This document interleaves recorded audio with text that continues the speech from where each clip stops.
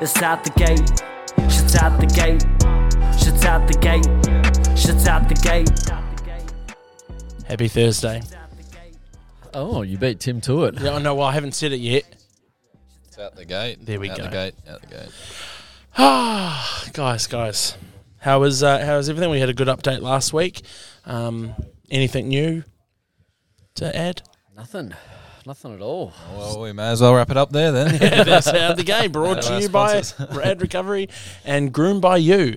New products on the way because the first product is failing. I've realised that the market is flooded with grooming products. But this wasn't you. This was one of our sponsors, wasn't it? I mean, this was one of our sponsors. Yeah. That realised that doesn't. I think as soon as I started talking and thinking about it, all of a sudden my news feed and all my medias were coming up with this even better product that doesn't need the vacuum. And unfortunately, I realised that it doesn't fit a Dyson. When it says on the internet it does fit a Dyson, the product. So instead of doing that, I think I'm going to dive into something else. But trial and error. It's only cost me $48. So Not bad. to give it a go. You could have I've made 20 failed businesses for under $1,000. Yeah, exactly. And then that 21st Could be the winner. Shark Tank, what up? Straight into it today, boys. Was thinking, dropping the rope. This saying comes from the summer camp in America where I worked at. In conversation and day-to-day life, sometimes you just got to drop the rope. There's no giving advice. There's no talking to certain people. Do you guys have any tips, tricks on when you're dealing with certain personalities where you've just got to go, all right, I can't do anything here to help you. I've got to drop the rope, essentially. I've got to walk away from this conversation. I'm glad you said that last bit because I was actually wondering what drop the rope means. So like if I'm teasing, enticing you or whatever, Antagonizing. Thank you. You don't buy into my bullshit. And I was just saying I'm practicing being a shit talker and stirring the pot. It's like, you know what? I can't deal with it. If someone cuts you off, just walk away. Don't waste your energy. Yep. So do you guys have any techniques that you use to just kind of drop the rope? It's probably just that, walking away. I think having the ability to identify that this isn't giving me anything. So I am going to walk away and not have any further part in this conversation or these activities. Easier said than done at times, but yeah, I think when people buy into those things, that's when they get themselves into trouble. And that's, you might be someone who likes a little bit of drama, but I'm definitely risk adverse and conflict adverse. So I'd choose to walk away rather than have anything to do with it. Tim? I'm struggling to think of times recently where I've been involved in anything like that. Like buying into other people's shit. Like let's say like the instance of driving. Someone flips you off, right. or they don't, and you retaliate. Yeah, do you retaliate, or do you go, "Hey, that's on them. That's their energy. I'm not going to hold on to that. That's not my problem." I think it's probably what sort of mood you're in. What kind of mood are you in right now? No, like if I'm just trying to think. Say if someone did that, and then I don't know, I wouldn't get right back into it, but I might throw my hands up or whatever and let them know that I'm not happy, or other times I might drive away. Yeah, I'm not sure. I don't have a really good answer for you.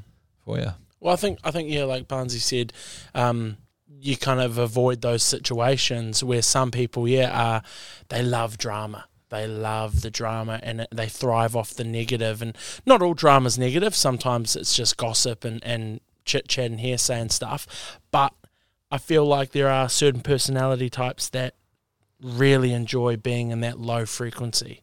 I've been hearing that a lot, different frequencies, and we've spoken about energy givers and takers, but there are people who just kind of operate their day-to-day on a real low frequency. Just chugging along. Just doing the mundane, getting it done, and us over here, I think we're high frequency most of the time. We have our dips and troughs, but I like to sit above the line. So then if I am dealing with someone who's a bit lower, I've tried to change the way I approach that conversation, because not everyone's going to enjoy that real full-on go, but I still don't want to change myself for being around certain people. Like I know if I'm walking in here and there's a meeting on, I'm not gonna be like, "Hey guys, what's going on?" Like, You just did that in the window just before, Jack. You were definitely not having a meeting. You were talking about your teeth. But He was out there for 15 minutes listening. yeah, at the window. It's what I do to Barnsley's wall. I'm just like, is he asleep? Is he awake? So yeah, just like kind of not buying into people's bullshit, not wearing it, not taking it home. Where do you guys kind of, what are you feeling when I'm talking about this shit? Yeah, I think it comes with a bit of age. Like, you don't need to associate yourself with anyone who's not giving anything to you. So, yes, you might have to be a colleague or a family member or a close friend or at a footy club where you are associated with those kind of people. But at the end of the day, as long as you don't buy into it, I think that's keeping your energy where it needs to be. But I definitely agree you have to be able to manipulate what you give out to those certain people, because I know a lot of people who do operate at that low frequency, if you approach them in your normal energetic self, they're going to want to bite, I think, a little bit harder with their low frequency. So, but as long as you can stay on top of it and walk away from it if you need to, I think you're fine. It's a hard one though. We did a Black Dog Institute training at work recently. I put my hand up for it. And one of the things I said was, sometimes I don't always want to be up here, but as soon as people go, oh, Jack's a bit quiet, they automatically think the worst. Oh, he's in a bad mood, he's upset. But sometimes, like Tim, when he wants to lock in, best for him to probably go down to the other office to lock in focus, because that helps him. People might be like, oh, is he distancing himself from the team? But actually it's how we operate. And I feel like it's the unknown for people, because they go, oh shit, Tim seems a bit off, but actually Tim's focusing on 30 things he's got to get done. And it may seem he's off, but he's actually just got his own shit to worry about. Dialed in. Yeah, locked in. Prioritising getting shit done. Is that right to say, Tim? He's thinking about other things at the moment. Sorry if I don't tell myself, I'm actually actually locked in. Yeah, no, that is a very fair assumption. I feel that definitely sometimes if a conversation pops up in here, sometimes I'll just try and stay away from it, and you feel at the same time I'm sort of ignoring or doing whatever to whoever's talking. But if you need to get stuff done, you need to get stuff done. Tim, something you said to me a couple of days ago, I think Monday or Tuesday, you spoke about having a really full-on, enjoyable weekend with your boys, because soon you've got a new family member popping out. You're going to have a daughter, a newborn. You said you're really trying to make that most of that time of just you and the boys. How's your thoughts, feelings, emotions, all that going with knowing that you're about to be a bigger family? Yeah, no, it's really cool knowing that, but then it's just also like all I've known so far. Yes, they do have to split the attention between the two of them, but they sort of get, like, they're always doing the same thing, so they get all the attention in one. But then just like the thought of, oh shit, like it could be getting ready for bed or whatever, and I've got to look after the girl or whatever, and obviously that's going to take my attention and time away from them. So like I just wanted to do as much as I can with them in the next little bit, and absolutely just jam pack the weekends and give them as much attention and let them know they're loved before attention sort of shifts a little bit. And like, it's definitely not a negative or anything, but it's just something that I wanted to be aware of. So it's a special thing to be able to do, I think, to be able to drag that, your awareness there before it's even happened. I don't know. I'm not a parent. We're not parents, Jack. No. So I don't know if that's a normal thing for parents to be able to do, and or they choose not to, or they do approach it that way. That's pretty cool. And like, no doubt the boys will adjust pretty quickly, because they will have to. Yeah. And like, they'll obviously still want to be a part of everything, and probably what they're doing will revolve around the little girl as well. So it'll work in that way. But yeah, I've no doubt that there'll be times where they want attention and they probably can't get it for a little bit. So might just have to adapt a little bit as parents as well. Like, you know, it would be cool to hear from you next year after baby Laquanda is born. Once she's in the world, it will be interesting to see the dynamic of the family and things you have noticed, and I think it's quite exciting. And possibly have to get Shell Taylor back on, our clinical psychologist, to tap into the brain of the baby. You know, let's say the two boys they're too far gone. You can fix it. No.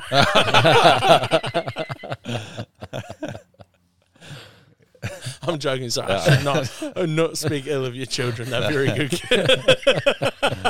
All right, we've got some cat killers. Let's hope the third one's not. No, I'm sorry. It's funny.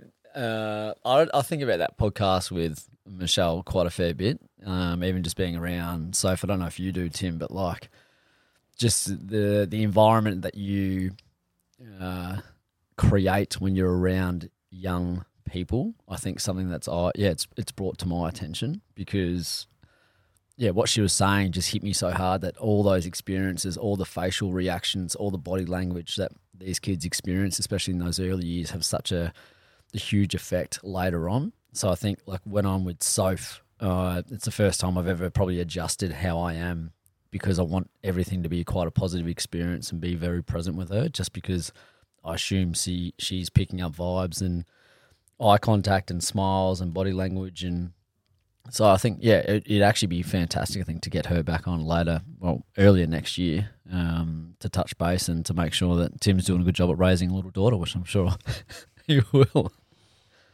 You nervous? Not really. Not yet, I don't think. It's funny, like, there's just been a bit going on lately, so, like, I think everything just sort of gets put in the back burner and you get through what you have to in the immediate future, and, like, stuff just pops up. Like, for instance, I was driving to work today, I'm like, got the house walkthrough tomorrow, like, that's just been completely on the back burner. Like, I hadn't really thought about it too much, and then, like, that's there, and then it's only a couple of weeks to a move in and stuff like that. So, I don't think I've really had time to sort of sit down and think about it and be like, oh, I'm really nervous. I think coming into it, probably will be slightly, but I think that's just to be expected for a big change. But then by the same token, it's always so busy and plenty going on with the boys and stuff, and I dare say I'll be running around organising things just before she's born. So it's probably the same process takes place. You don't really get time to sit down and think about it and reflect until it's there. So what are you, obviously you're not in the house at the moment, what things are you looking to or needing to purchase that you might have got rid of after the boys, or lots of stuff, new stuff? I think most of it we're pretty sorted with.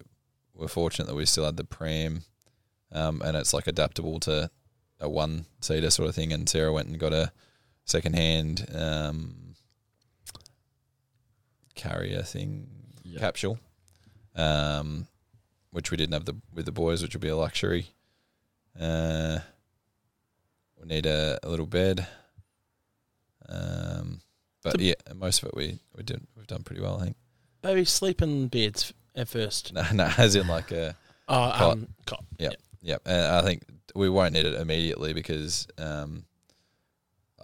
depends on the situation and everything. But I think Sarah wants them to sleep like next to the bed, so it's like I've seen those. Yeah, it's like their little half bed.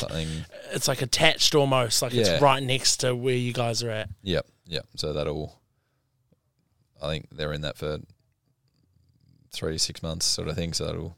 Tim, when does the maybe it's already started? When does the you've got another baby on the way? Oh well, when we had our third, we did it like this, and like has that started yet? Yeah, I think. Well, the main question I've got, it's not twins again, is it? And it's just like all these little things that you went through initially, and like people be like, you got kids or whatever, and they're like, you got twins or whatever, and there's just all these normal comments like, oh, double trouble and that sort of shit, and if one wakes up, does it wake the other, and so on. It's just like another round of that sort of thing. It's like, oh, it's not twins again. Did they double check it? There's not two in there, and that sort of thing. Did they? They did actually, yes, ironically. The other one's just hiding behind.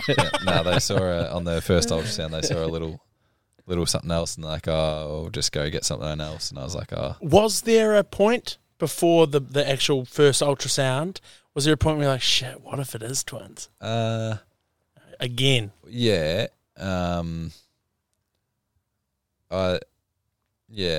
sort of did think about that, but the odds, because they were identical and not maternal, was like, say it's like 1 in a million, then it's like 1 in a million of that 1 in a million again. So it's like ridiculously high.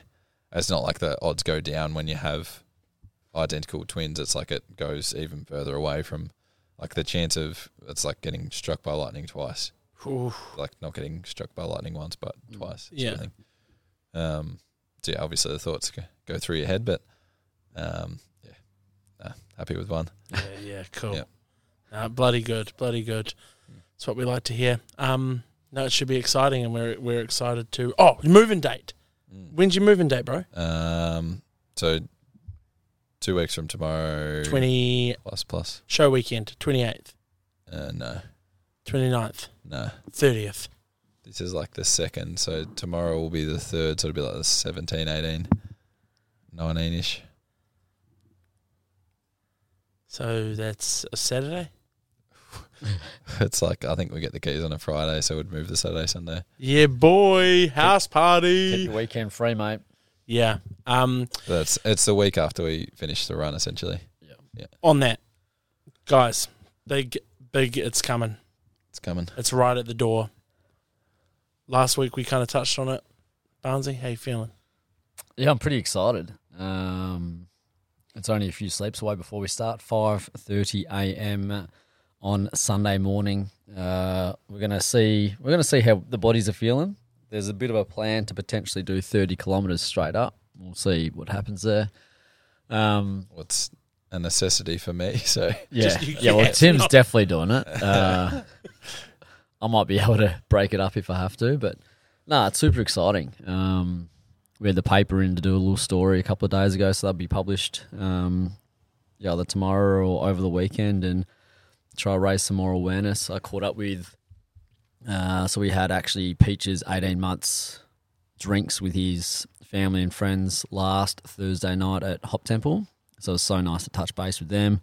I was chatting to Peach's sister, and she's obviously very excited about the challenge Peach has run itself. And then the boys were like, "Oh, Link's doing the 33 laps," and she just looked at me and said, "You're fucking crazy, Link. But all the best to you." So I think it'll be challenging. There'll be times that push us, no doubt. But I think the support that we have here and the external support, it's pretty massive. So yeah, it'll be a good week.